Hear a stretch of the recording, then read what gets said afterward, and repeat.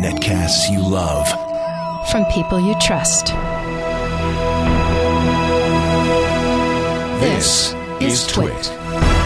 Audio bandwidth for Security Now is provided by AOL Music and Spinner.com, where you can get free MP3s, exclusive interviews, and more. Video bandwidth for Security Now is provided by CacheFly at CacheFly.com. This is Security Now with Steve Gibson, episode 232 for January 21st, 2010. Your questions, Steve's answers, number 84. Security Now is brought to you by GoToMeeting, the affordable way to meet with clients and colleagues. For your free 30-day trial, visit gotomeeting.com/securitynow. And by Audible.com. To download a free audiobook of your choice, go to audiblepodcast.com/securitynow. It's time for Security Now. Get ready, fasten your seatbelts. You're about to learn about all the dangers, the hazards, the problems, the issues on the internet. But here's the good news. Steve Gibson will also tell you what to do about it. Steve Gibson is the man in charge around here. He is a security wizard, the guy who created SpinRite, the world's best hard drive recovery and maintenance utility. He also discovered the first spyware, coined the term spyware, wrote the first anti-spyware program, has written a great many security tools for free for people, and has been doing this show. Well, I guess if it's 232, episode 232, Steve, we must have, and we've never missed one. We are never missed one. 232 weeks and counting. Fifth year of this show. Into our fifth year, yeah. Hey, Steve.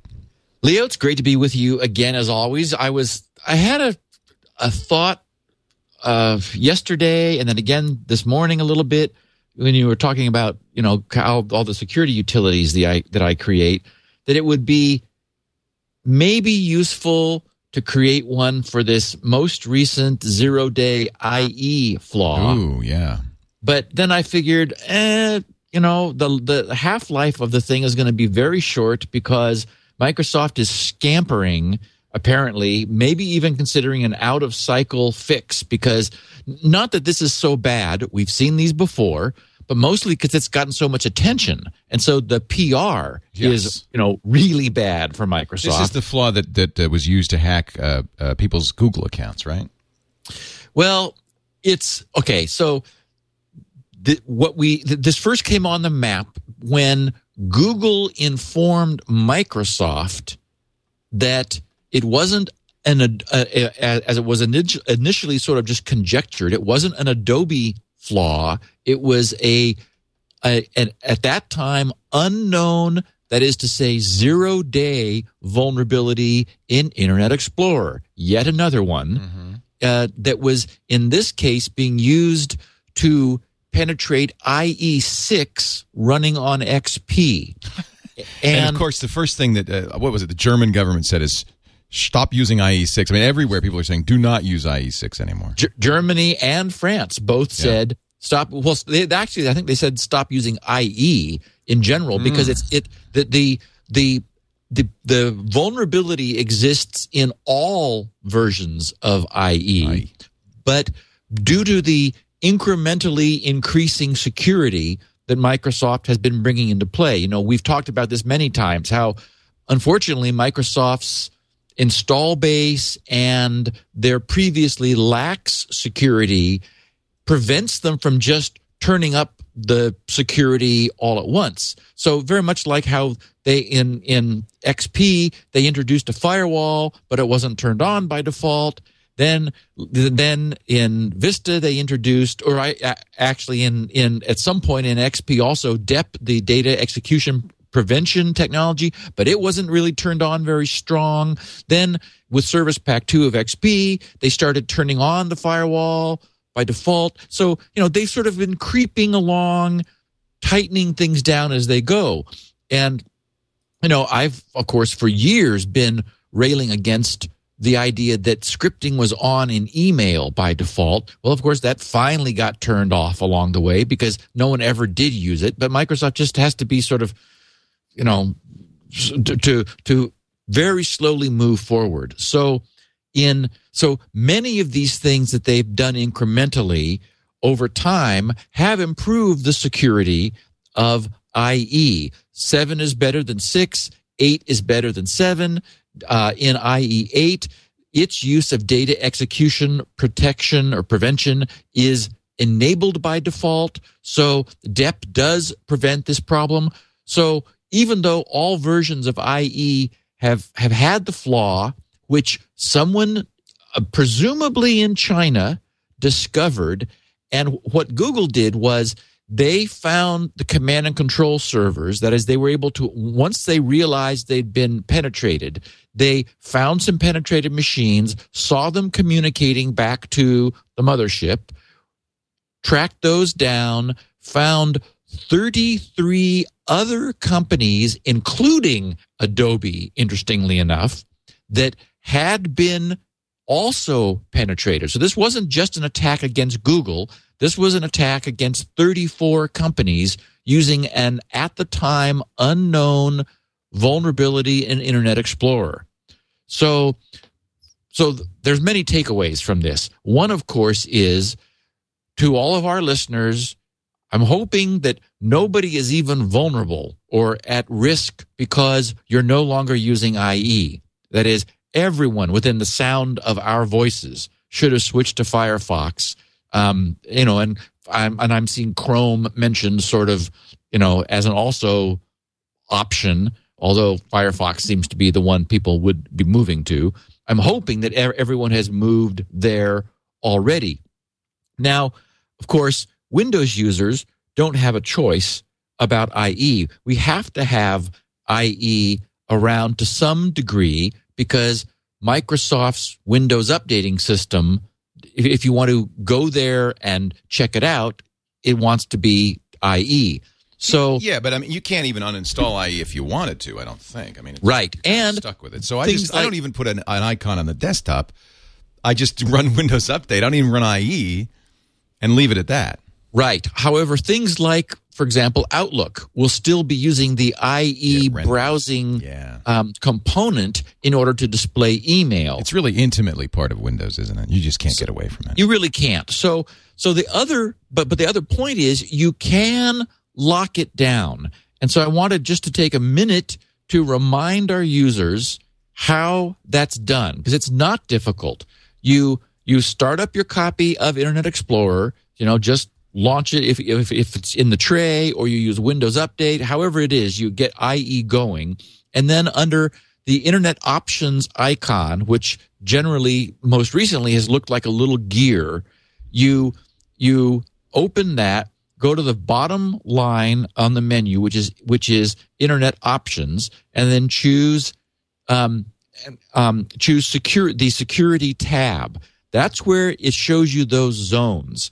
And so IE has this notion of different security behavior depending upon whether you're on your local intranet, on the internet outside of your own local network, and whether the domain you're going to is trusted or not. So there's it ends up being a confusing and complicated thing, because you could, for example, put people in the untrusted zone, which means apply presumably more rigorous security to them. Anyway, the point of all this is what I would recommend people do, and that is people who are already switched away from IE. IE is, as you say, Leo, is intrinsic to Windows. It's there. We can't get away from it. Various apps are going to bring it up. It still can be exploited, even though it's not the browser that you're normally using. Although certainly your risk profile is far lower if you're surfing the net with Firefox than with IE. So you want to set the trusted sites. I'm sorry. You want to set both the internet zone for outside and the local intranet zone, both, even your local intranet zone, because that's the zone used, for example, that Outlook uses when it's doing things. You set the security for both those zones to high. And I made sure again that everything is set correctly when you do that. When you set your security to high, basically it just shuts it down. It could barely even bring up a web page because the security is bolted down. And this exploit does require, naturally, scripting. So scripting is shut down both for the internet and the intranet. Then you can set your trusted sites zone to the default level. Now, in doing this, though, you will completely block Windows Update from running through the browser. So you then need to, on the trusted zone, add star.windowsupdate.com and star.microsoft.com. So essentially what we've done is we've turned IE into a browser only useful for going to Microsoft and using Windows Update. We've also locked it down so that in Outlook, there's no scripting and no permissions to run ActiveX controls and none of these things that are dangerous. So it's, if you're going to view email, it's as safe as it could be using Outlook by having IE locked down. If you, for some reason, need to use IE for other sites that you trust, you can certainly add those domains to the trusted sites list, and then IE will work the way it normally would. But both for reaching out onto the internet and your own local use, if you set the security to high for those zones, then you're as secure as you can be while you're using Internet Explorer. And given that it's locked down that much, I would say you're probably as secure as when you've got scripting disabled under Firefox. But as we know, it's difficult to run during the day-to-day use of the net with no scripting. So, of course, NoScript allows you to do that conditionally. Sort of, it's doing a little bit like what IE was doing with its multiple zones. If one of the things, it has a checkbox that says HTTPS, require HTTPS. Yes. Should you leave that checked or should you uncheck that? I don't think it's that important. I put Twit in because I also use Twit. So you have to uncheck it for Twit. Exactly, because we aren't HTTPS. You can't require it. And so I did uncheck it and do have it unchecked. That is to say, not requiring an SSL connection for all of those trusted sites. Well, because they're trusted. So just to recap, you open the Internet Options Control Panel. You set security to the max, which breaks every site, basically. You set it to high. All the way up. For two zones, for the Internet zone and the local intranet zone. Oh, important. That's a good point, because you want local sites that way too, right? Well, you want your local use of the IE control, which gets sort of mapped into other applications like Outlook. You want it to be locked down because, again, you don't need scripting and email. All right. So we're gonna go to security. We're gonna turn it up all the way to high for local zones and for internet. Okay, so let me just do that. Okay, so custom level, actually not custom level, I guess default level, and then turn it all the way up. So now it's all the way up for internet, and it's all the way up for local intranet. Correct. And then I click trusted sites, press the default button once again. You have to press default for some reason to have the slider, and the default here is medium. Yes, and that's fine for trusted sites. That allows the normal sort of scripting things, ActiveX controls, sites will work the way you expect them to, except that the other thing you need to do then is while you've clicked that trusted sites, then there's a button that says sites. So you click that, and that will open the list of sites that you have deliberately chosen to trust. And if you don't use IE, just do star.microsoft.com and star.windowsupdate.com. Exactly. Uncheck HTTPS, and you're done. And then basically IE will now only work properly for those two sites, but that's all you want. Exactly. Does this fix the problem then for Outlook email? I mean, will Outlook email work okay? It does fix the problem for Outlook email. Scripts won't work in Outlook email, but that's what you want. Exactly, and because scripts are the big problem. And it shuts down ActiveX controls and just bolts it down so that essentially you've said, okay, we're not going to use IE for much. We can't get away from it completely, but, where it does need to get used, at least it won't be able to do any, won't do any harm. Now, IE 7 and 8 have protected mode browsing. Yes, and basically that's bringing these same things along by default. Okay. This is Microsoft, again, sort of very slowly. I mean, we've had the tools since IE 5 to do this, but it wasn't default. And as we know, I call it the tyranny of the default, is, unfortunately, the default is what the vast majority of people use. Microsoft, I remember, was saying, oh, yeah, but XP has a firewall. It's like, yes, but it's off by default. Oh, yeah, but I mean, this mumbo jumbo about, well, but most people will run across the dialogue that suggests they turn it on. Well, if that was true, then we wouldn't have had the code red and the Nimda worms, which both occurred on XP because the firewall was not on by default. So that just wasn't the case. It's funny. You've been talking about doing this because you used IE for a long time. We only recently got you to move over to Firefox, like in the last couple of years. But I know you've come on the TV shows and told us about this process. But it's really important, even if you don't use IE, to do this now because you just want to lock this sucker down. Yes. It's still used so often. Yes. IE is built into Windows. You can't get rid of it. It's used in places you don't expect it to be used. There are other places, like in the help system or other applications that will invoke the IE control. You've probably seen like some strange software that says requires Internet Explorer 6 or later. And you're thinking, well, why does my MP3 player need a certain version of IE? It's because it's assuming that the presence of the IE control, that is the IE surface, which it's using to render things. And there are, I don't talk about all the really obscure security exploits that occur in applications that are low instance, but there's a lot more going on that people are aware of that use a common control like this. So just as you said, locking this down now, it's very much like turning scripting off in Acrobat. Just turn scripting off in Acrobat because you don't need it, and it will make your PDFs a lot safer. I love security tips like this because they have very little consequence, unlike, say, running NoScript in Firefox, which really kind of becomes an issue. This is easy. Everybody could do it. I'm going to do it. I'm going to remind people to do this on the radio show. In fact, why don't you come on the radio show this weekend and just tell people, do this in light of what we're learning now, and then you don't have to think about it. Right. I like it. All right.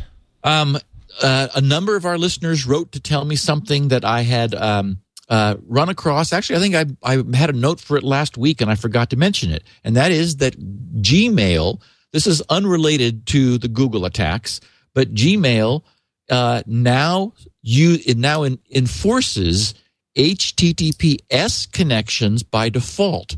We've talked for years about how to get Google Mail to be secure for the entire duration of the connection. If you went to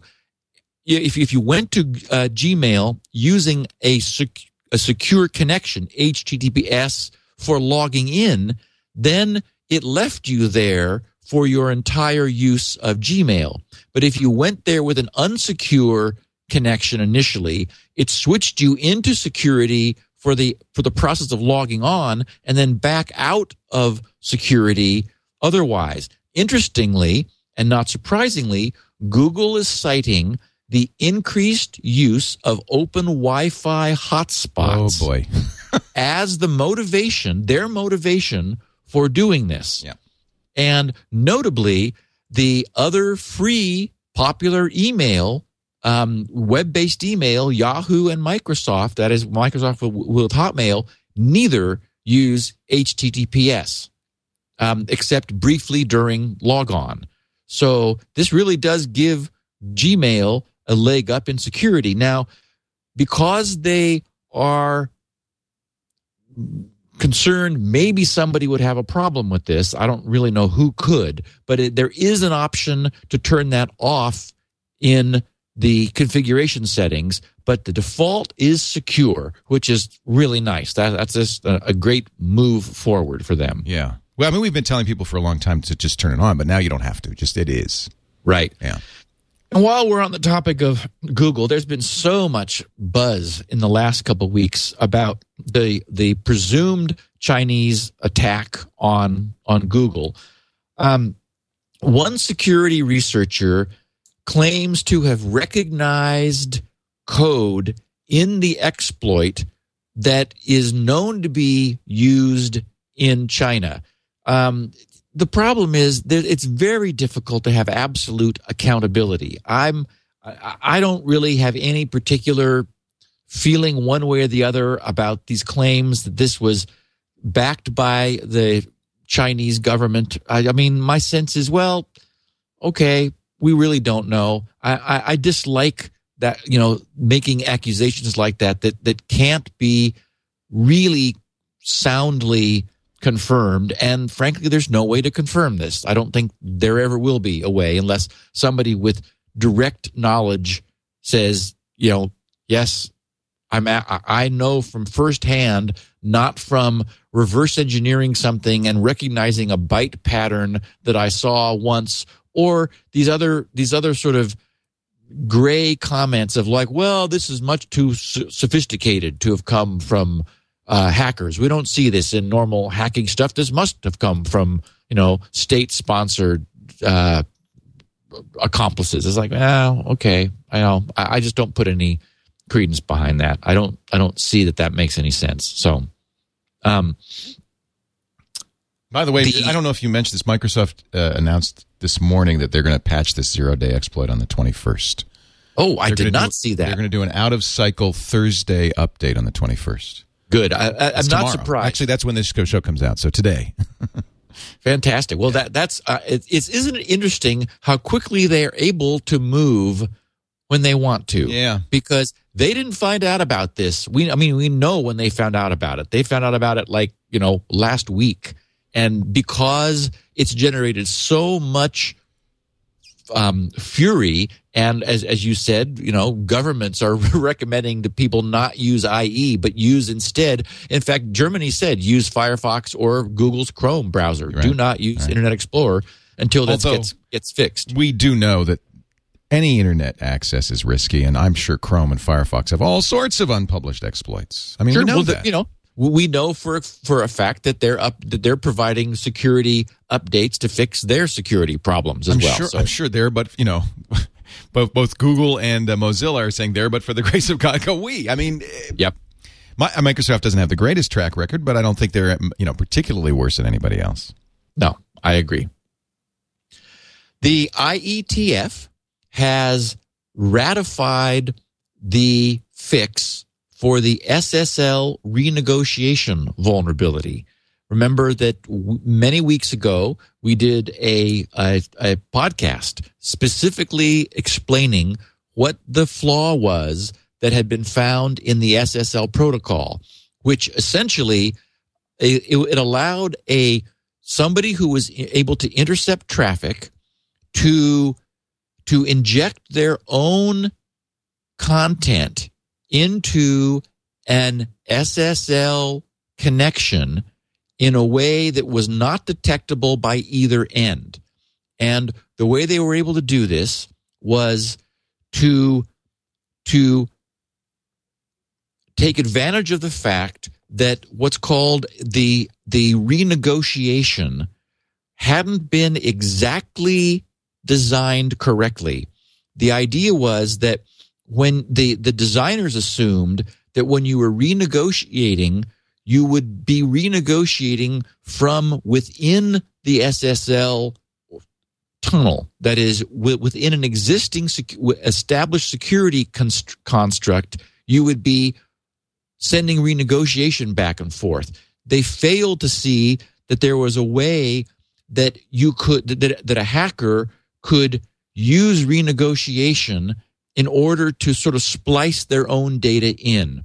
So what was required to fix this was an explicit use of the previous security context, that is, information that would only be known to each endpoint, explicitly connected to and added to the renegotiation process. So that strengthens the protocol. The problem is that we've ended up moving towards a kludge, unfortunately, because the specification states that this extension information, this renegotiation extension information, should be able to be appended to the end of the existing handshake without upsetting either end. It turns out there are implementations of SSL and TLS which this breaks. So they have been unable to extend the protocol the way it was designed to be extended without breaking existing implementations, which is really a shame. So what they've had to do, and this is the kludge part, is we talked about the way the SSL protocol works in detail. There is something called a cipher suite, which is essentially each end sends back and forth. The client initiating the connection says, here's the collection of ciphers I know about. The server from that set looks at those that it understands and chooses one in an order of most desirable to least desirable, and then says, this is the one we'll use. That's how they agree on a cipher for their encryption that they both know. Well, by design, any that are not known are ignored, and that is done correctly. So the bad news is this fix for the SSL TLS protocol requires, in order not to break poorly implemented but widely distributed existing SSL, requires that the extra information for securing renegotiation be stuck in as a fake cipher, which is really annoying. I mean, it's the definition of a kludge, but yeah, it's the only way they were able to get it to work and not break things. Now, maybe in the fullness of time, like, a decade from now, these existing broken implementations will go away, and then it'll be possible to say, okay, we no longer need to overload the cipher suite definition with this kludgy renegotiation information, because all of those old, poorly implemented endpoints have died off. So, we can just do it the way we always intended to. We can hope that ends up happening. So who knows? But I did want to let people know that we're moving forward. Now, nobody's implemented this yet.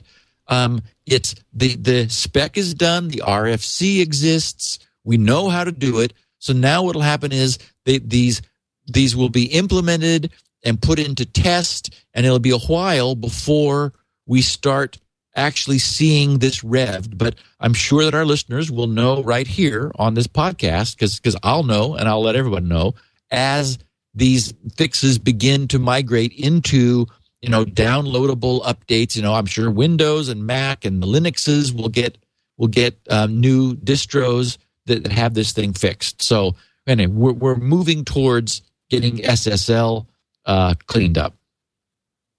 Then last little bit of interesting, this really qualifies more as errata, is I have a couple old email accounts that I've sort of left around because they pick up interesting stuff ever so often.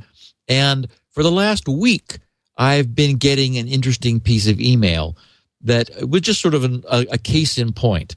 It reputes to be from, in one case, UPS manager Brett McCracken. And every couple of days, I'm a cracking you. I'm a cracking you. Every couple of days, I get one from someone else. But this one, Brett McCracken, kind of cracked me up. And at the email address of service@ups.com, the subject is UPS. In this one case, UPS tracking number 557-41879. Well, first of all, I know what UPS tracking numbers look like. That ain't it, yeah. That's not At least they could fake it well. Come on, guys. Don't you wish? Just look one up. And so then it says, Dear customer, exclamation point. Well, okay, Yeah, they're not going to use, UPS is not going to use an exclamation point. And it reads, the courier company was not able to deliver your parcel by your address. Close, but not quite the way we would speak English. Right. Cause, error in shipping address. You may pick up the parcel at our post office personally, spelled with one L. Well, of course, post office is different from UPS, and we got a typo, a spelling mistake. Then it says, please attention, exclamation point. Okay. It's amazing this stuff works. The shipping label is attached to this email. Please print this label to get this package at our post office. Please do not reply to this email. It is an unmonitored mailbox. Thank you, United Parcel Service. And then there was an attachment, UPS_invoice_NR34678.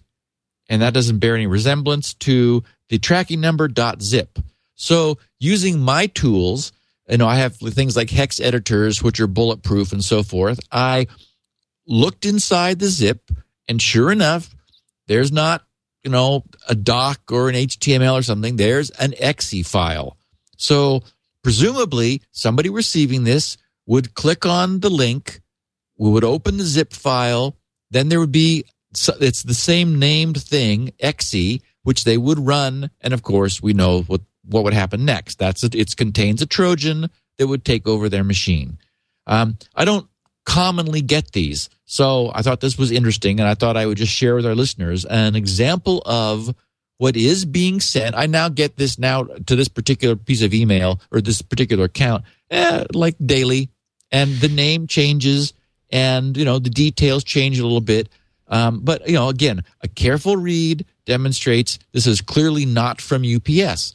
But unfortunately, I'm sure there are people who scan it quickly and think, "Oh, I didn't get a package.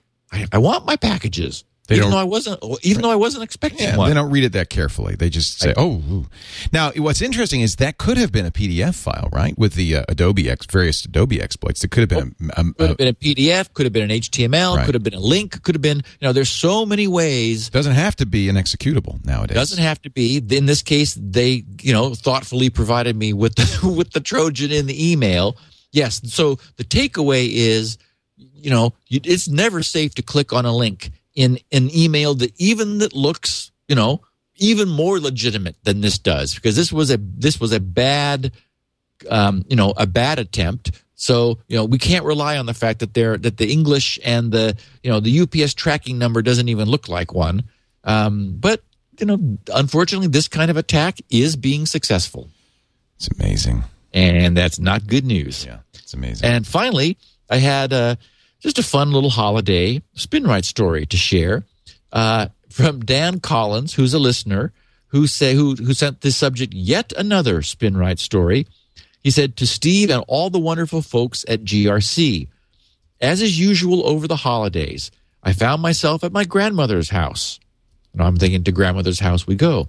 And I got a kick out of him saying, he said, on arrival, I was greeted with Merry Christmas. And by the way, I have a project for you, says Granny. By her tone, I assumed it would be something simple, like installing a program or finding a bookmark that she lost. Well, I was half right. It was simple, but it was somewhat more serious. Her picture storage computer wouldn't boot, and she hadn't backed it up for several months.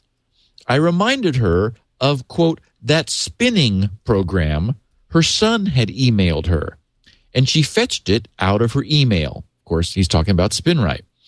First, I tried to put SpinRite on a USB flash drive, but the computer informed me that it couldn't boot because it was, quote, missing operating system.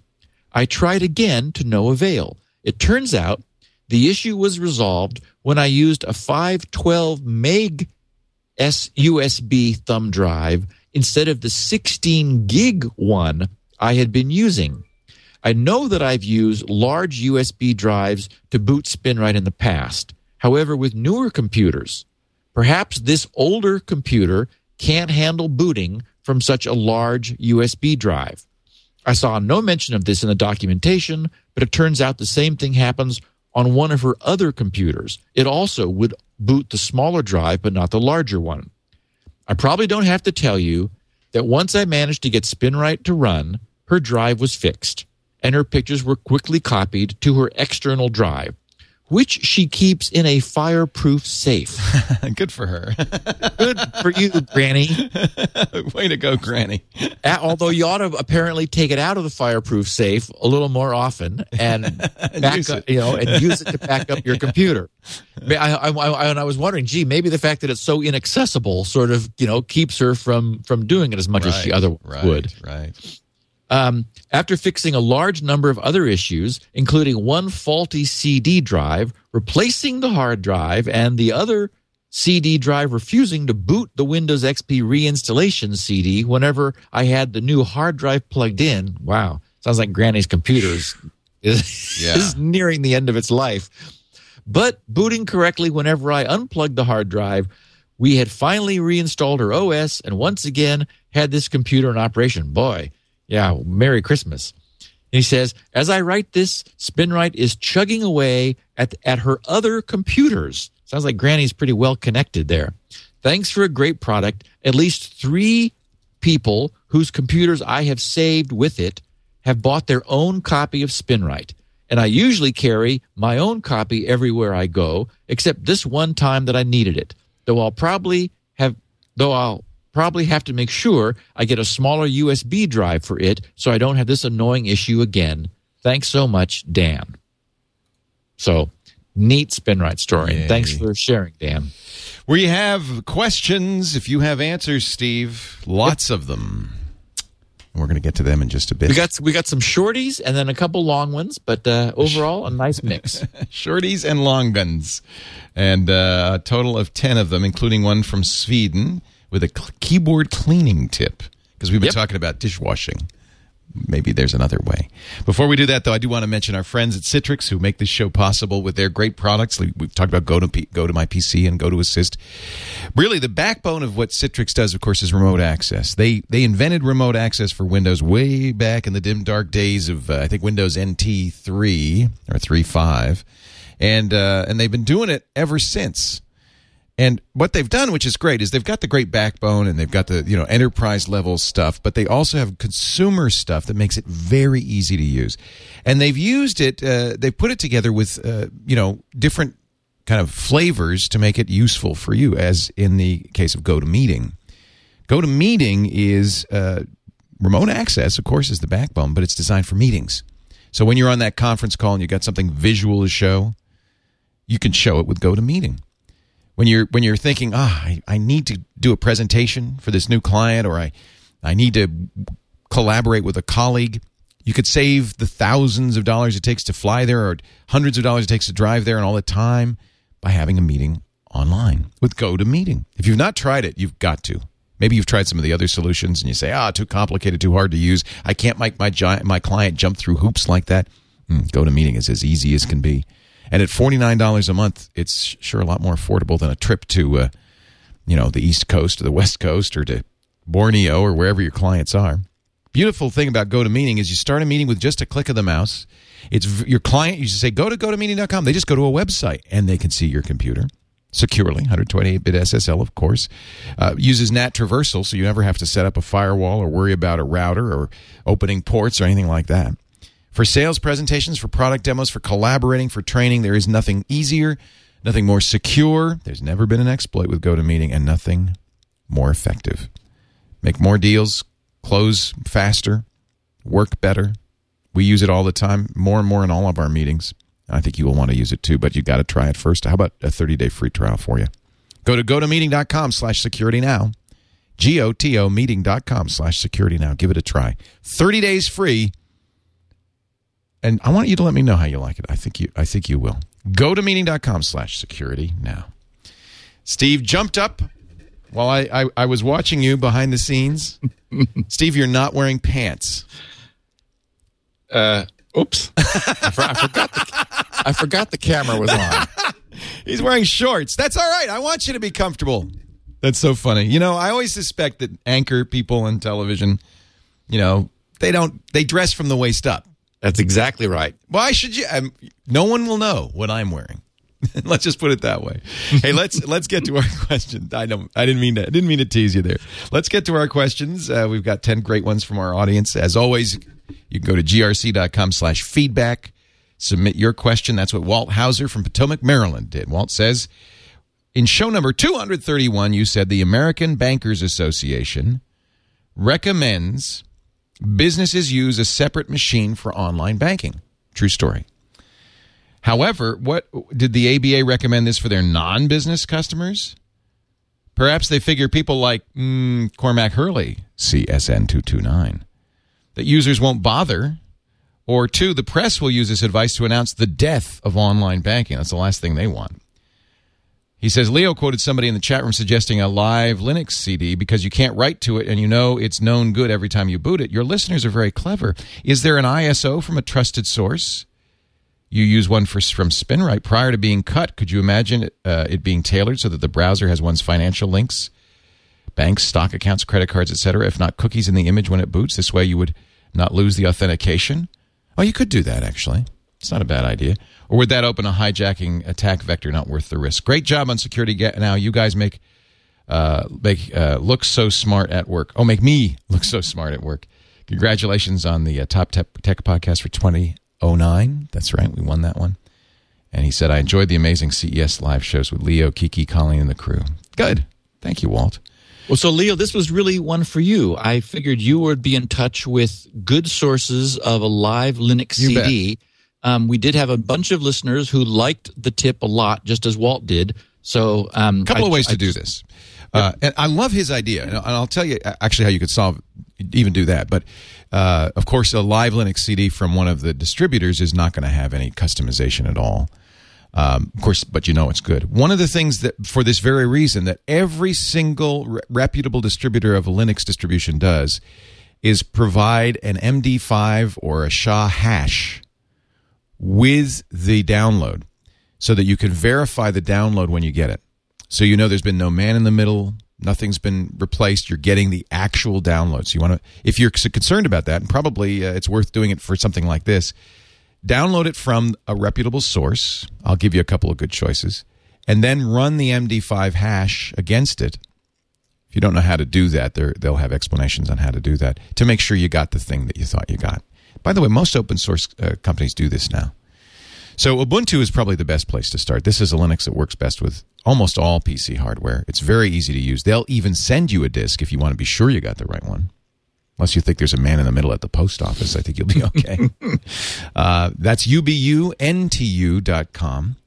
A really great source for Linux. But there is another place you can go that gives you a list of all the different Linux distributions. So you can pick one that maybe fits if you've got unusual hardware, if you want one that's smaller or bigger or whatever. It's called DistroWatch. There's 2, actually. I like DistroWatch, DistroWatch. They literally list all the different Linux distributions and reviews thereof. Here, I can pull that up for you. Although for this, we're not really wanting like an installed Linux. We're wanting specifically a live boot. Everybody Linux, does right? this. Everybody does this now. It was kind of pioneered by one particular Linux, and then everybody now does it. And so, you're looking for the live CD version of any Linux that you get. And when you go to DistroWatch, it points you back to the distributor. You're not... But I think it's good to look at these reviews because then you know it's legit. You can even get free BSD, and then we'll send you CDs and so forth. And so, for example, if we'd used Ubuntu, then you boot you get an ISO, you burn that to a CD, right? You boot the CD, and it's going to take you to, it's going to switch into graphics mode, put you on a desktop, and there will be a Firefox icon. Yep. Ubuntu is a really good choice for that. So you're essentially booting from a CD, an unchanged CD every single time. It is easy to slipstream these. That's what it's called, slipstreaming Linux CDs. If you Google that, you'll find ways to do that.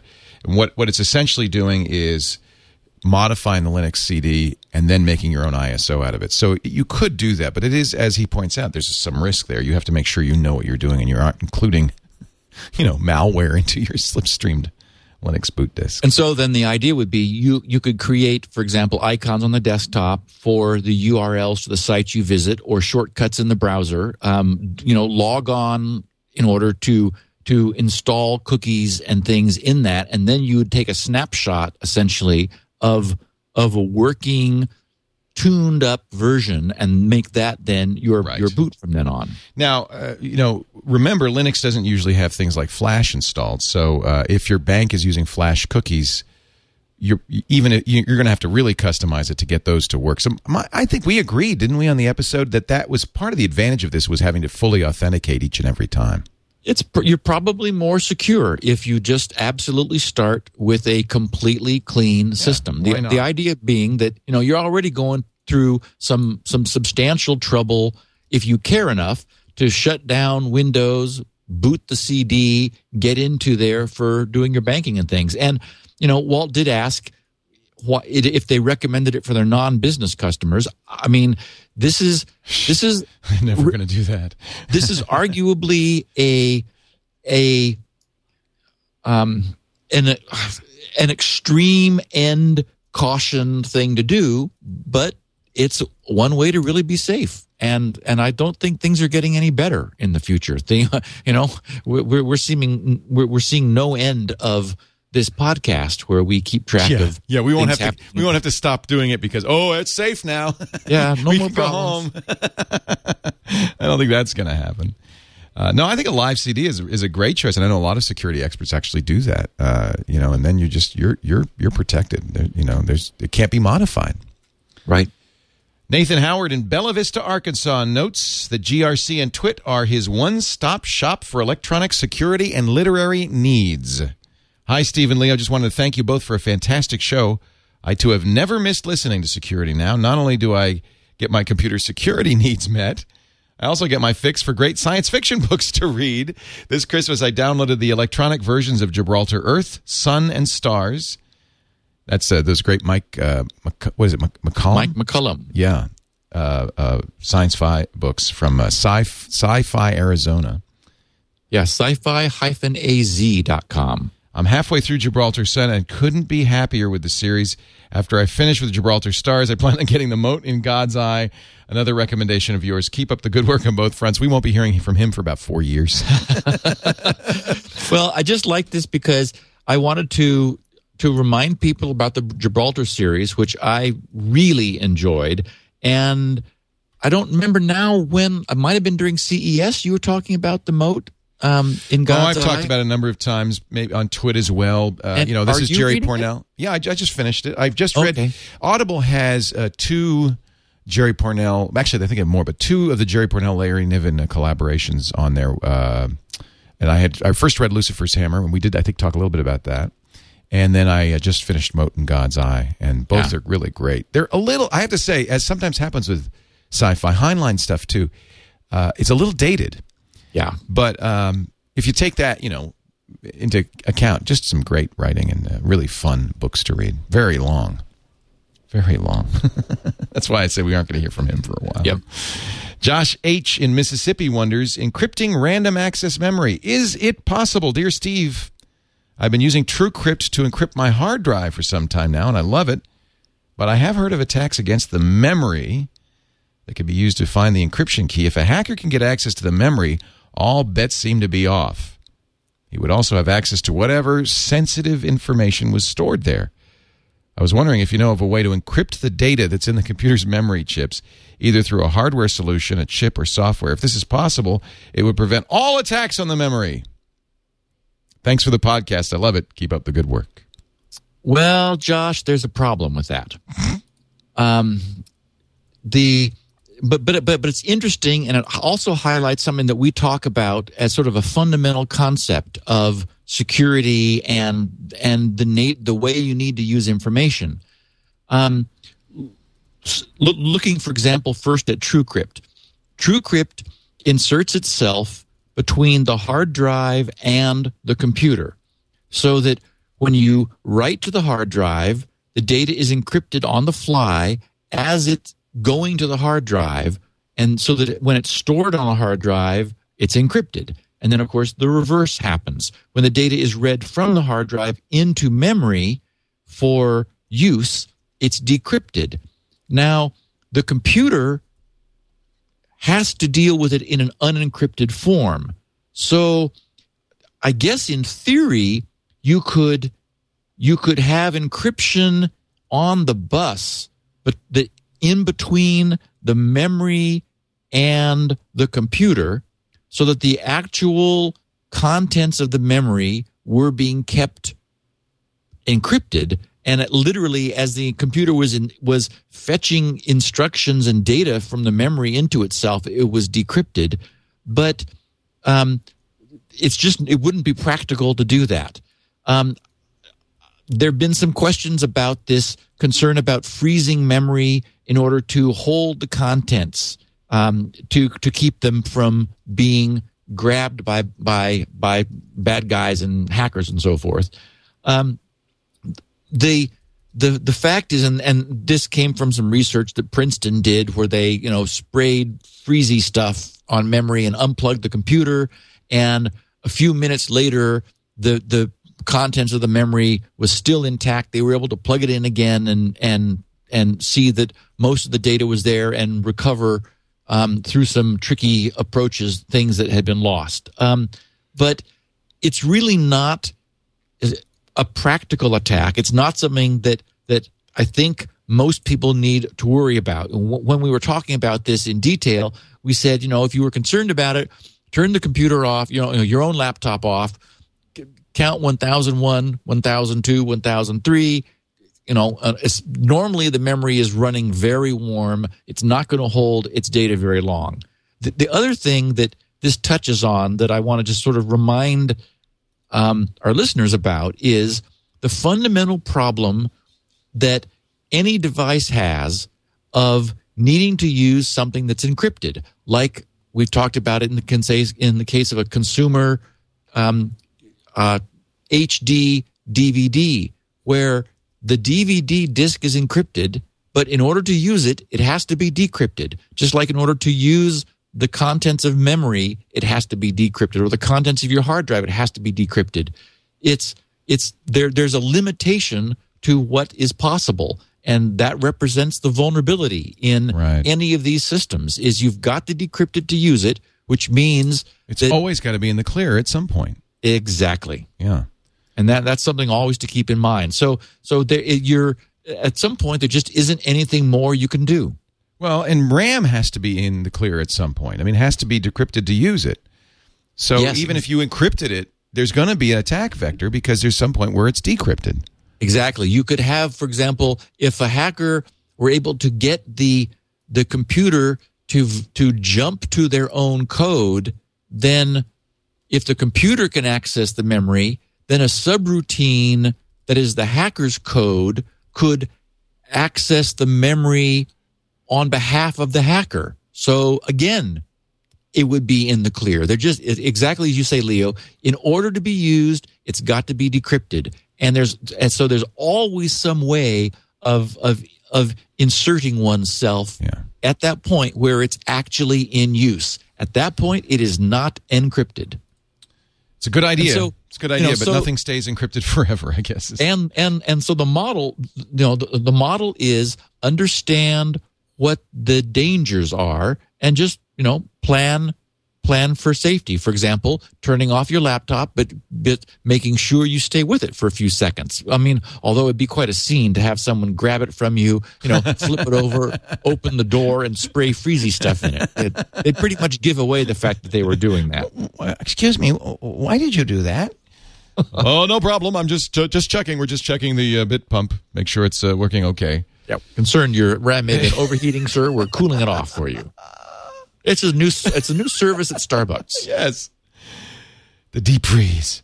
Derek Bailey in Ohio needs a bit of infotech career advice. Actually, this is a great one. I'm very interested in your answer here. Hi, Steve. If I'm taking away I love this. If I'm taking you away from your busy schedule, I apologize, but I need some advice from the master. I'm currently working my way through college and paying bills through a retail store specializing in electronics. Here's a hint as to which one. Does the TRS-80 bring back any memories? Boy, that would have to be Radio Shack, wouldn't it? You know, I just I was watching on Twitter last night. One of the people I follow mentioned. You know, I always forget how nice and often very helpful the people at Radio Shack are, and it's true because a lot of times it's college kids like Derek who really do know what they're talking about. Yes. Before I was left with no other choice than to go back to retail, I was a sysadmin for the school I graduated from. Because I did not have a college degree, I was being paid minimum wage to maintain their Windows 98 SE rated machines, running XP, and their Windows Server 2003 box, which managed the network traffic. I was the admin when I was a student there, and I was working only for experience and no compensation. Obviously, if they won't look for grants and pay for new machines, why would they want to pay more than minimum wage for quality IT service when they can get a kid to do it for free? Well, after a year, I asked for a raise. Not, highway robbery, just enough to get by. Well, they told me they did not believe I had sufficient knowledge of computer networking to be a salaried employee, even though neither the school board nor the principal had ever seen my resume. So, back to retail. So my point is to ask you about your resume. As it's posted on the GRC site, I notice you have had several IT jobs from a young age. I'm a 20-year-old college student with an okay resume considering. I know the job market isn't so hot right now, but do you have any advice for a struggling IT guy seeking to work without the degree but plenty of credentials? Maybe how you were able to attain such positions at such a young age. Any advice would be much appreciated. I didn't mean to write a novel, but I wanted to thank you for SpinRite, the world's best hard disk data recovery tool, and thank you for Security Now. I've been a faithful listener for almost 2 years. Looking forward to CryptoLink, and as always, keep up the good work. Thanks, Derek. I have a number of follow-on questions for you, but I'll let you start with your answer here. Well, this is the first time I've ever chosen a question like this, although I do see them from our listeners. It's a good topic, I think. Yeah, I see them from our listeners a lot. Young listeners who are in school, they're feeling intimidated, and boy, I don't blame anyone for feeling that way about just the size of the industry and the size of the world and, the idea of having to compete. For me, and hopefully for these people, computers have always been a passion. And my trick was I loved it so much that I was always able, or I was always willing and able at the time, which is one reason that being young helps. I was always able to work for free. That is, I would just volunteer. I would say, hey, I can fix these things. Would you let me? I don't remember now whether it's on my resume, but there was a stereo chain at the time called Pacific Stereo when I was that, like I think I was 12, and I had taught myself electronics, and they had this repair department full of stuff that was broken, and it would have been to me so much fun to fix this stuff. So I said to the repair guy, who really it turns out didn't know how to repair anything. He had a whole tech bench of cool equipment, but didn't know how to use it. And I said, well, would you mind if I fix these things?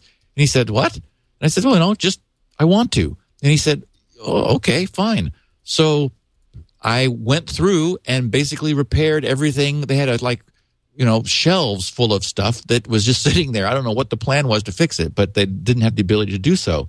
And invariably, what happened was that I would be offered a job after I had demonstrated what I could do.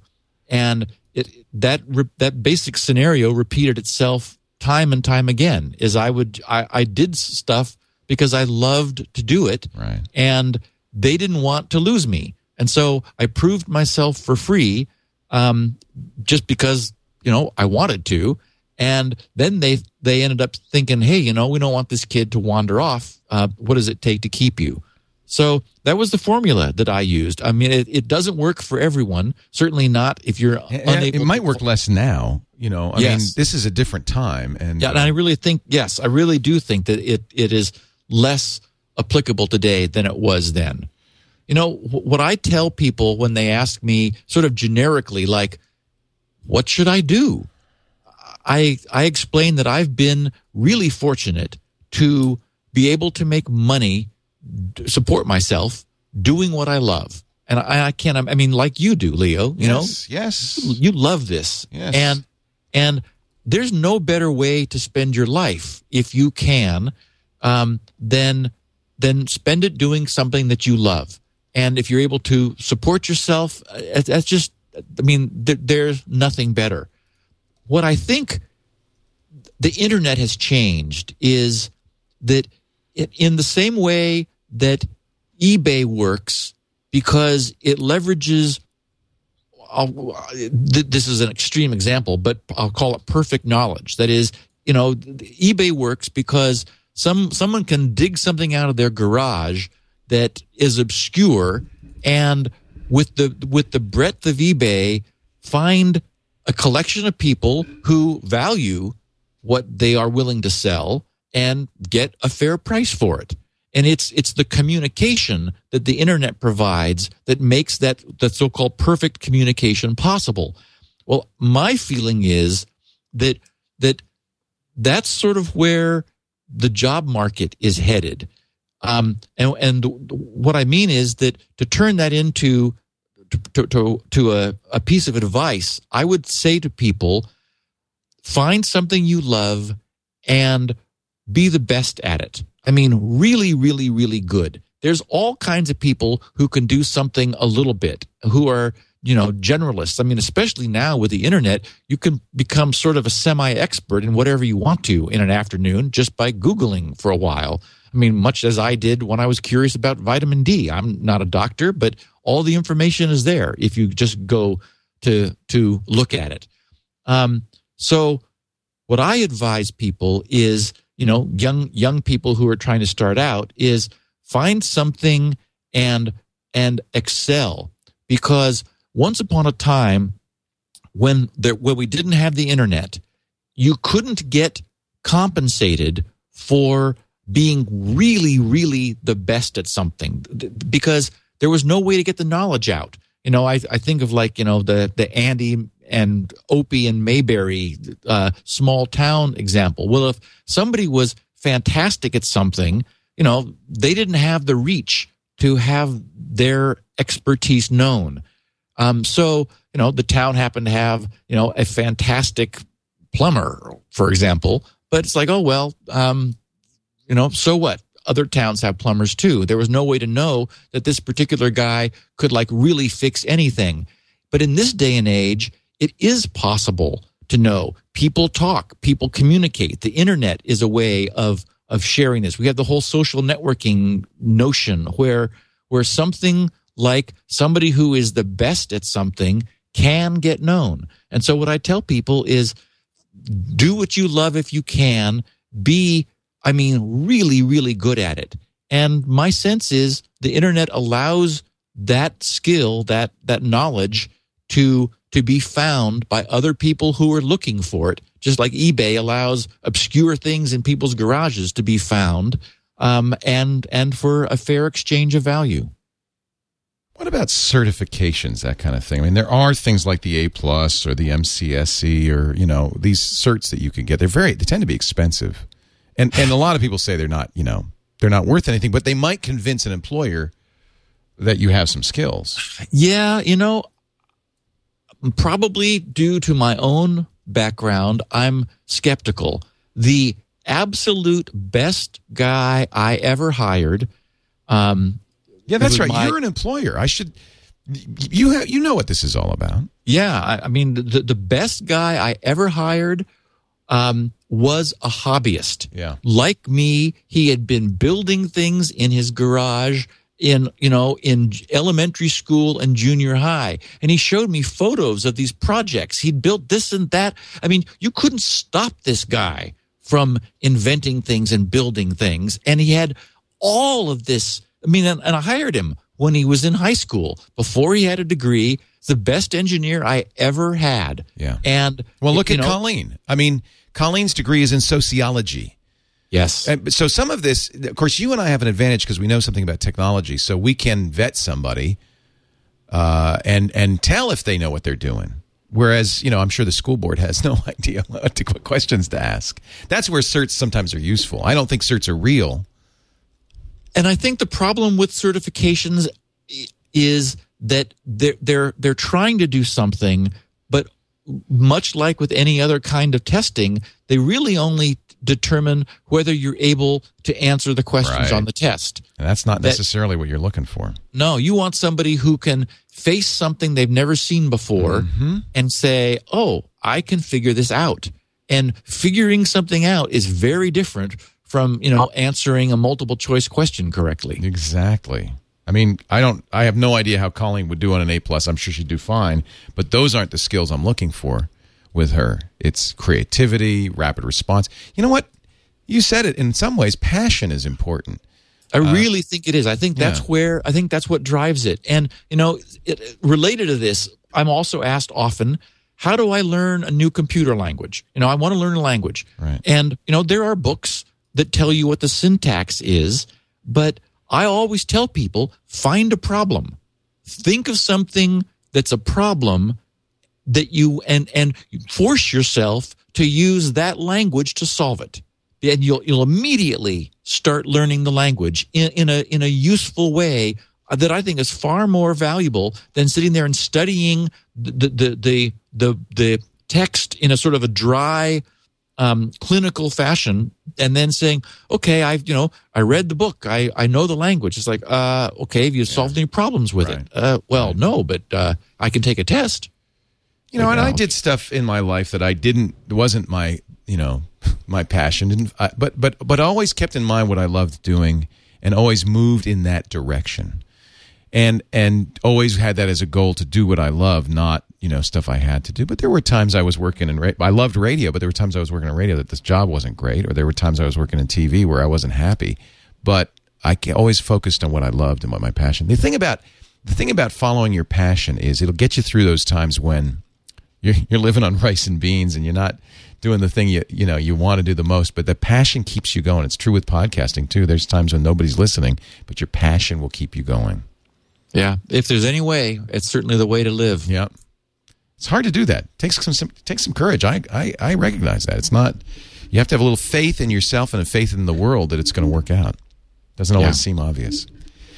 We got a tome here from a listener who did identify himself to you, but asked for anonymity on the show, and sent greetings from San Miguel de Allende, Guanajuato, Mexico.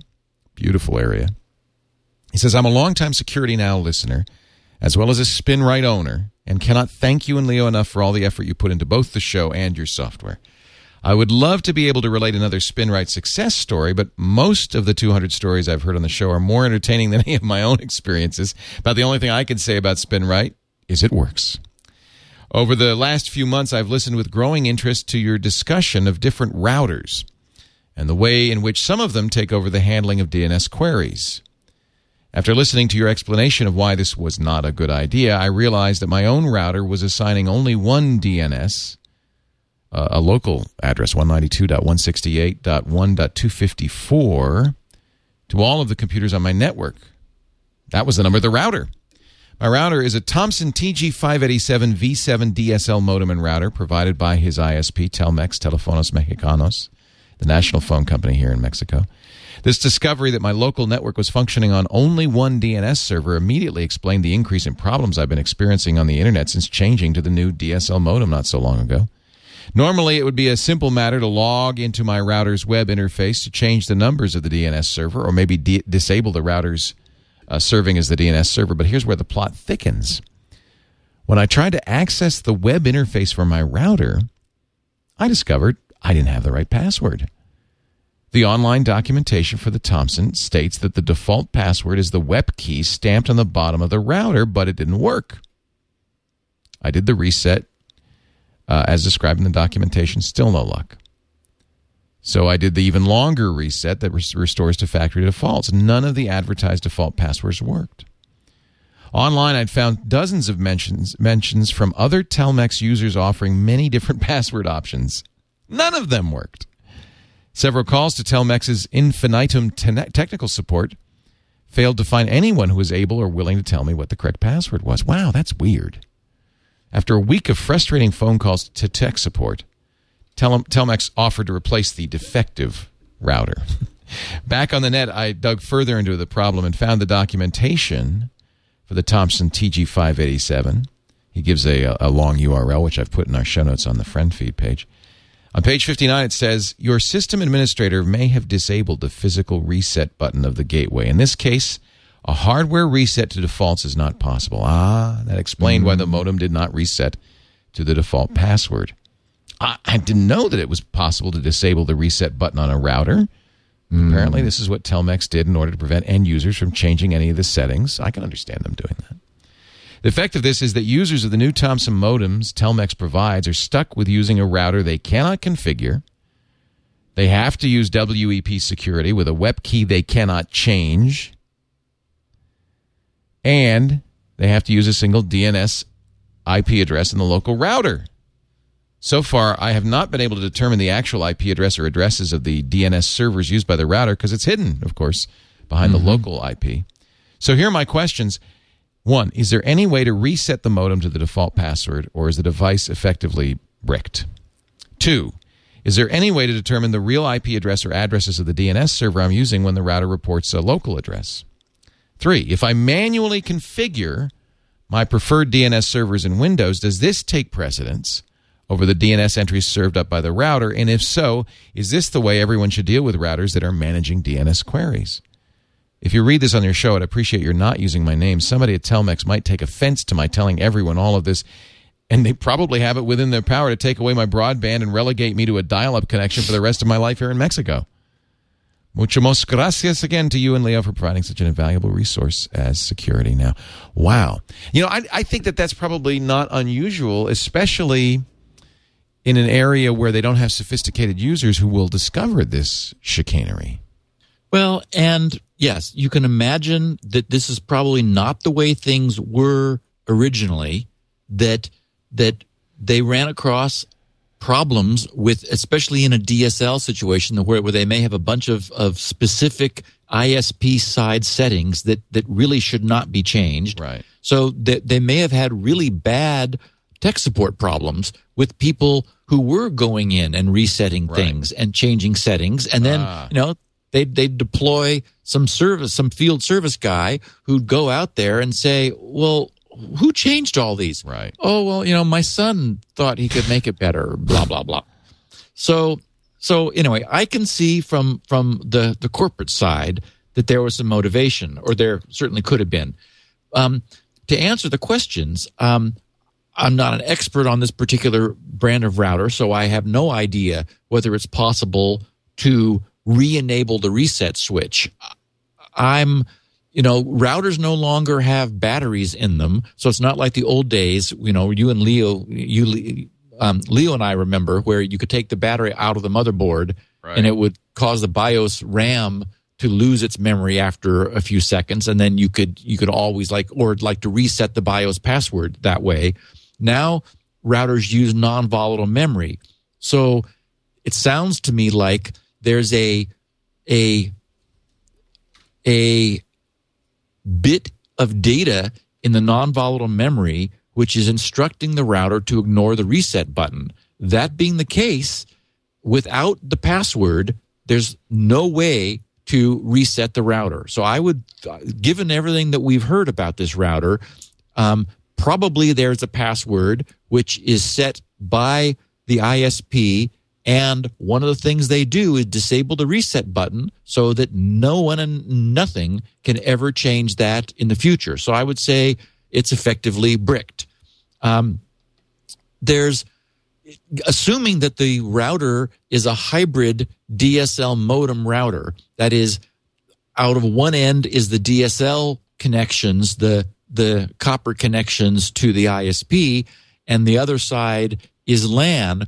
There's no way to see the WAN, the wide area network, the public network side of the router before it gets to the DSL modem. If they were two separate units, if you had a DSL modem and then a router separately, then in theory you could, in order to determine what DNS the router was using, you could sniff that connection between the modem and the router if you do use packet sniffing in order to determine what DNS users or what DNS servers the router was using. But in an integrated unit, there's no way to get there. The good news is that it is absolutely possible to manually configure Windows use of DNS. It's in the standard dialog where you normally have it set for obtain IP address automatically and obtain DNS servers automatically. So one of the things that the Windows OS does when it's booting is to use the protocol we talked about last week, DHCP, the Dynamic Host Configuration Protocol, to get that information from the router. And we know that it's getting the router's own gateway as DNS. So all you have to do is choose some alternative DNS servers and put them in instead.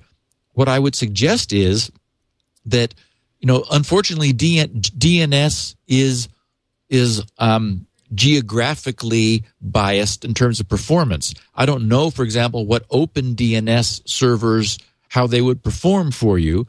We do have, GRC has the DNS benchmark utility we talked about before.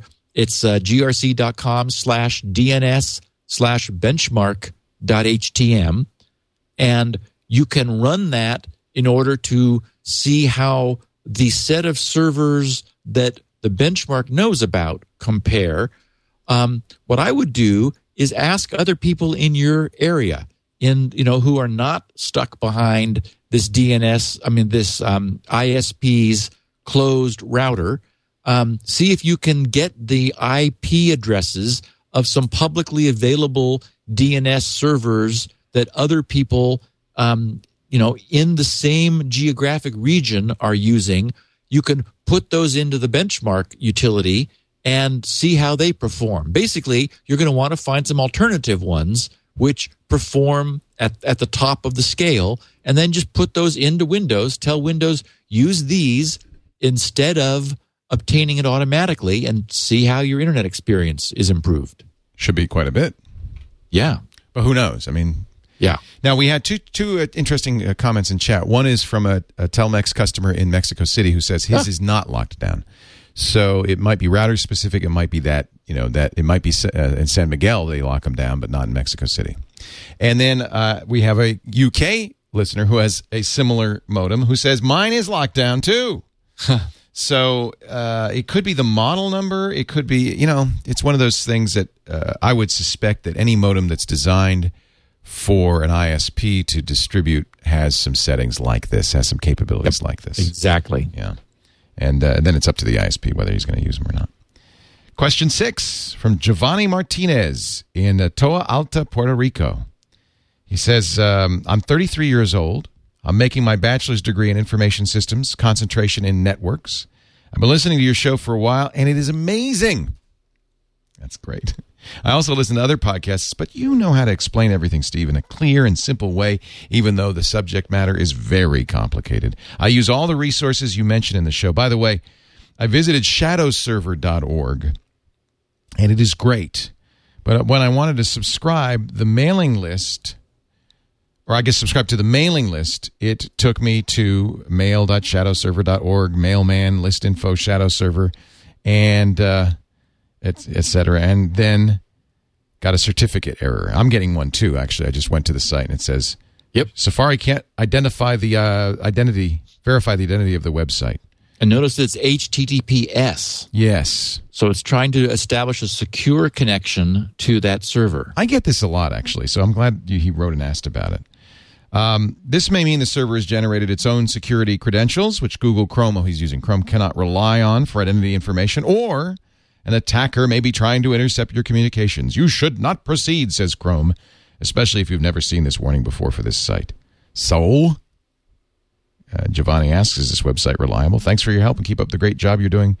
Just in case English is not my first, last, something weird, please forgive me.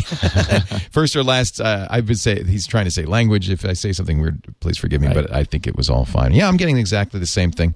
Safari, which is also giving me a certificate error, says the certificate for this website was signed by an unknown certifying authority. You might be connecting to a website that is pretending to be mail.shadowserver.org, which could put your confidential information at risk. It's not quite so draconian as Chrome. It just says, you'd like to connect anyway. And then I can show the certificate. I can even check a box on Safari that says, always trust the certificate or not. Well, in my case, on Firefox, I get an intercept that says, this connection is untrusted. You have asked Firefox to connect securely to mail.shadowserver.org. Right. But we can't confirm that your connection is secure. Now, if in Firefox I open the technical details, it says mail.shadowserver.org uses an invalid security certificate. The certificate is not trusted because it is self-signed. Self-signed. That's what I'm seeing as well.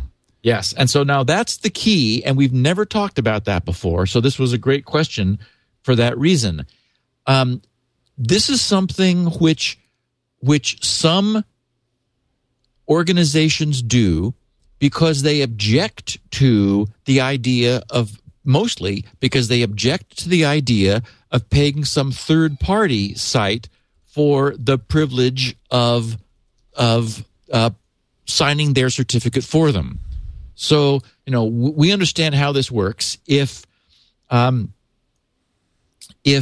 we pay VeriSign to sign our server's certificate, then our browser that trusts VeriSign is able to trust the certificate that VeriSign signed. So the web of trust. In this case, the certificate chain, yeah, that is anchored by a known and trusted certificate authority. But a group like the Shadow Server guys, they're saying, wait a minute, we don't want to do that. we don't want to do it. We don't want to pay a third party. Right. What we care about is an SSL connection. That is what the thing we want is to have security. But remember that the other thing that SSL affords us is authentication. Right.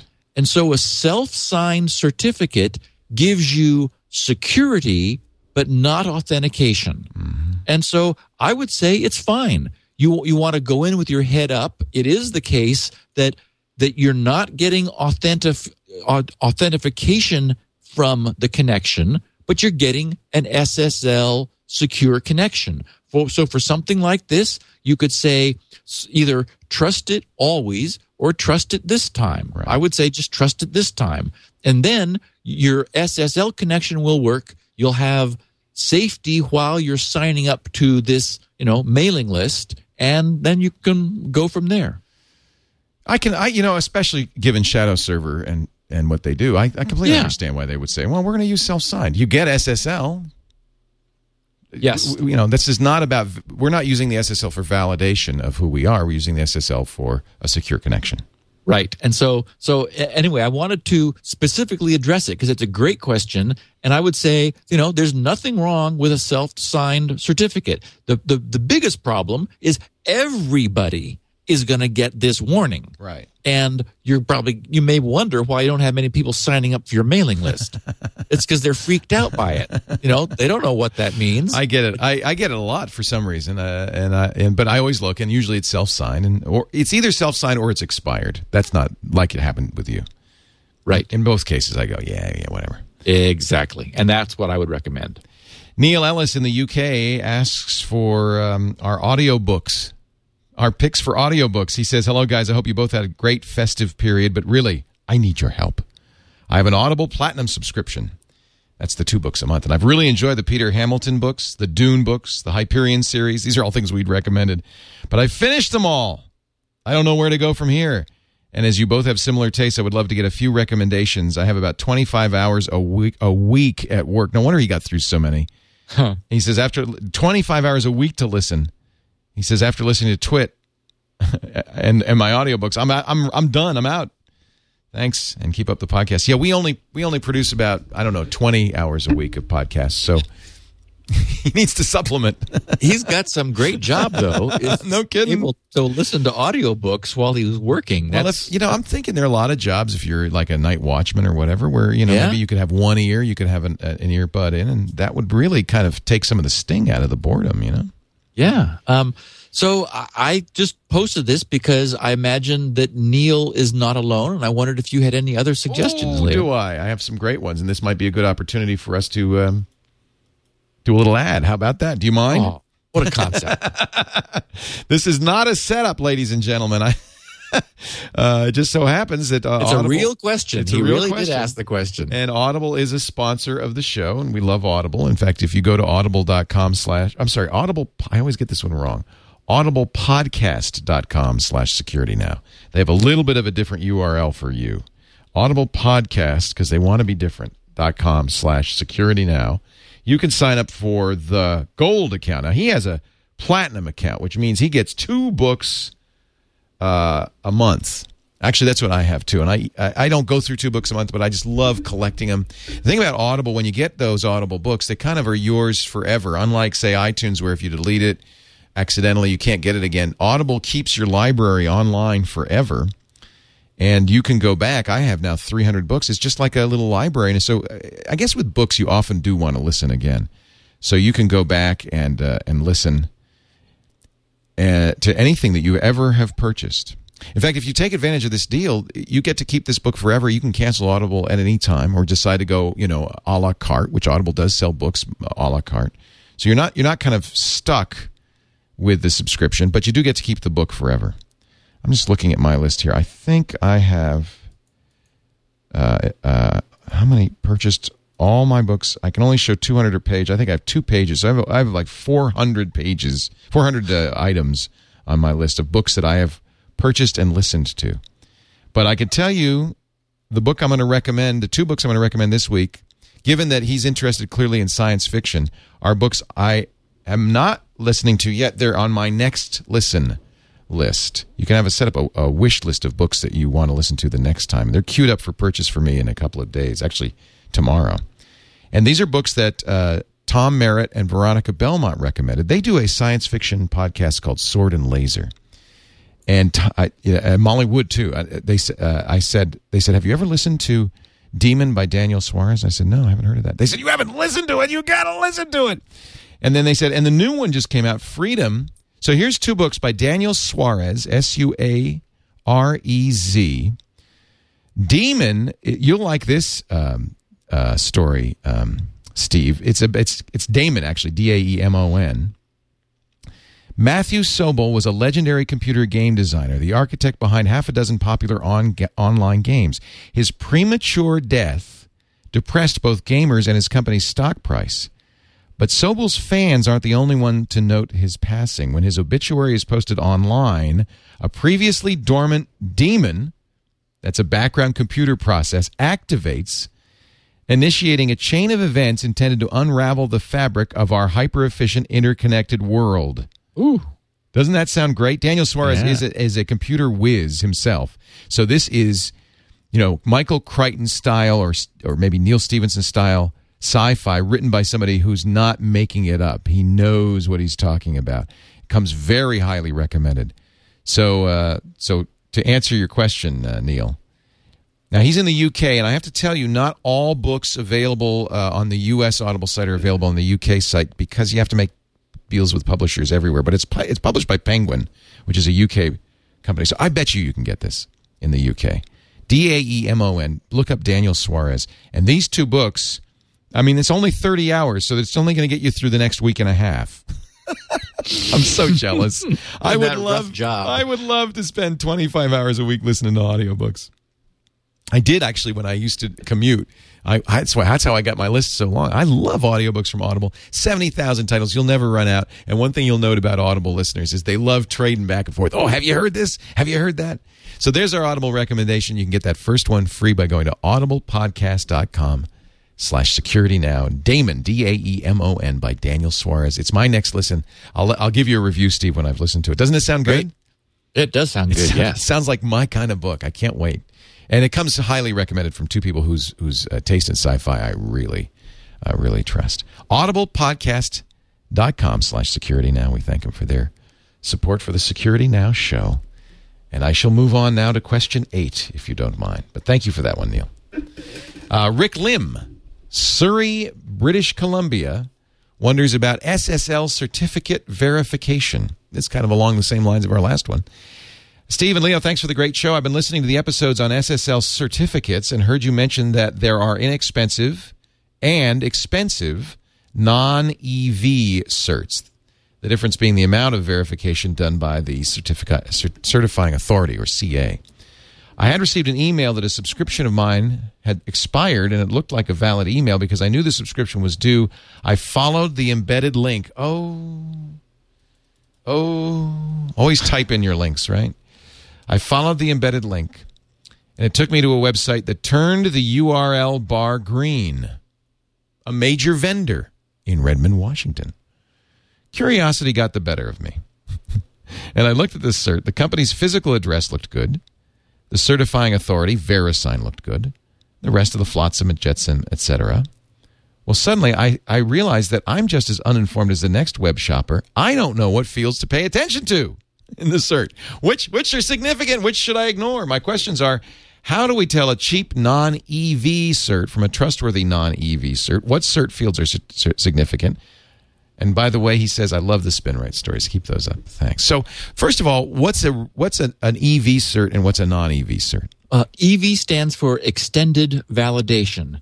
And so that's the extra color that we're seeing increasingly in some web browsers. That's that green bar. Exactly. Okay. It says, the implication is that in order to issue an extended validation cert, more work was done to verify the identity of the site whose certificate was signed. So the point being, there because there are, and we talked about it the other day, like some free SSL certificate signing companies that'll just sign a certificate for a year for free. They acknowledge that they're doing very little verification. Most of the time, it's just verifying the email address. Yeah, exactly. Or like the looking up the web record to see that if it looks like you're in charge of the domain. How reliable is that? Because when I get a email cert, the way that VeriSign even validates it is merely to send me an email to that email address to see if I respond. Is that reliable? Well, in my case, I do use VeriSign also, and we have a phone number in the domain registrar logs, and I think Dun & Bradstreet has a number for us. That's for the EV thing, though, right? And it's just for that's for that's VeriSign. For an SSL cert, but I'm talking about an email signature, an encryption cert, an S-MIME cert. Never applied for one. Yeah, I think all they do, this is all they've ever done with me, is validate the address. And you see this all the time. Anytime you sign up for a site, they'll send you an email saying, click this to make sure this is you. Yes. Can that be faked? I guess somebody would have to be able to get your email to fake that. They would have, exactly, and the idea would be, it's just like when you're signing up for a mailing list. They send you an email confirmation loop to verify that you're at the other end of the address that you just manually gave. That's reasonably secure. So to answer Rick's question, I would say what you can tell from the certificate is who signed it. So you follow the certificate chain back to the root and see who that is. If it's free certs are us, then I would say, well, maybe you need to wonder, how much to trust that. Right. If it's VeriSign or Thought or GoDaddy, some reputable company who you've heard of before, I would say, okay, it's more trustworthy. But the point is, it ends up sort of coming down to a social engineering issue. There's really no way, one way or the other, to know for sure. But you can see who signed it, and then just use your own judgment. If you've never heard of them, go to their website. Look around, see what they charge. Are they free? Are they expensive? Do they look like they're doing a good job? Maybe they'll have an FAQ on their site where they'll talk about what steps they go through prior to issuing a certificate. So unfortunately, all of our trust in authentication through SSL is about, it ultimately comes down to trusting the people who sign the certificate. And, we know from my comments a long time ago, when I scrolled down through the incredibly long list of trusted certificate authorities, that, my concern was the more there are, the less we know about each one. So ultimately, we're relying on the integrity of whoever it was who signed a specific certificate. So all you can do is track that back and see what you think of those people. Make just sort of a judgment call. There is no further authority, no one else to ask. Andy Goldbaum, Warwick, New York, offers us the private browsing tip of the week. I'm using the latest version of Firefox with NoScript fully enabled, just as you recommend, Steve. It took a few months for me to get used to the NoScript mode, but now I don't even notice myself allowing various sites and web pages. I guess I should do that. I discovered that when using Firefox in private browsing mode, or when you clear recent history, NoScript retains the website address of any site you said OK to in the whitelist tab. Adobe Flash also continues to store Flash cookies in private browsing mode as well. So if you want to browse the web privately, at least as far as your own computer is concerned, you also need to delete the NoScript whitelist entry and Flash cookies. A little tip. Thanks for the show. This was a really good point because it reminds us that when Firefox is told to implement private browsing, it's handling those aspects of the browsing session that it's responsible for. But it's not responsible for policing Flash cookies or NoScript's actions during that time. That is, there's no way for it to know what it was that any of the add-ons that it might have or the embedded objects that might be on the page, there's no way for it to know what they did. So I just thought this was a really good point, that when you go into private browsing, it's not like suddenly somehow everything else is taken care of. Andy noted that NoScript was remembering the permissions that it was given, and that if it was important, somebody could come along and look at your NoScript permissions and see sites that you had given permission to while in private browsing mode, because that's outside of Firefox's jurisdiction, essentially, for enforcing privacy, just as Flash cookies would be, whereas browser cookies are within Firefox's purview. So, the notion of using a live Linux boot CD would enforce an absolute version of privacy because nothing is being written to the hard drive or stored permanently. But, private browsing is convenient, but this is a great tip because it reminds us that there are things that Firefox or, for example, IE that offers the same sort of feature now in IE8. There are things that can be stored that are outside of their control. So private browsing is not as private as you think, I guess, is the subtitle of that one.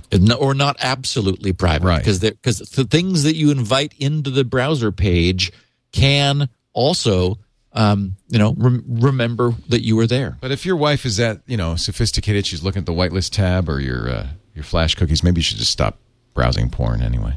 I'm sorry, that was mean. Lassi Laszlo Hutala in Sweden. I can't read the diacritical remarks. It just didn't come out right. Somewhere Sweden offers his keyboard cleaning tip. I probably would read it wrong anyway, so sorry, Laszlo. Steve, greetings from Sweden. We have so many Swedish listeners, by the way. I've got to learn Swedish, and then this would be solved. I was just watching the Security Now show where you and Leo were talking about cleaning keyboards in various ways. This is our keyboard cleaning tip of the week. Here's my 5 cents. Okay, so pry the keycaps off. Stick the keycaps in one of those bags people use for cleaning their delicates. You know, they're like the... Anyway, if you're married, you'll know what I'm talking about. And throw the bag in the washer. The washing bag keeps everything together. That's actually fairly important. It's like netted. And the loose bits don't get lost that way. Of course, you want to avoid aggressive cleaning agents and high heat. Your ordinary liquid washing agent is fine. He uses the hand wash temperature setting up to regular temperatures, but not over 40 Celsius. You can actually also stick cables. For example, detachable keyboard cables in the same bag and wash those. Works like a charm. I got to say something right here, though. Make darn sure you fully dried that before you plug that cable back in. No wet cables. Okay? Just really, it takes longer than you think. I learned this trick back in the 80s when working for the Swedish phone company who often recycle cables for phone receivers and then stuck them on phones as new. But that's, you know what? I think that's smart. Why throw it out? Wash it.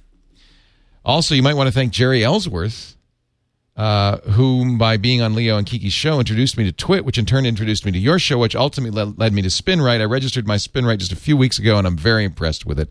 Happy 2010, your cyber pal Laszlo of Sweden. Well, there's another tip. I liked it. The idea of putting the key top. I mean, I look at mine, and I'm going to have to spend some time. The good news is we all have digital cameras now on our phones or standalone. You take a picture of the keyboard first because you commented, Leo. It's important to be able to get the caps back in the right order. Otherwise, you'll be typing strange things. When we first did this tip, which we started, it was on the pilot for the screensavers in 1997 or 1998.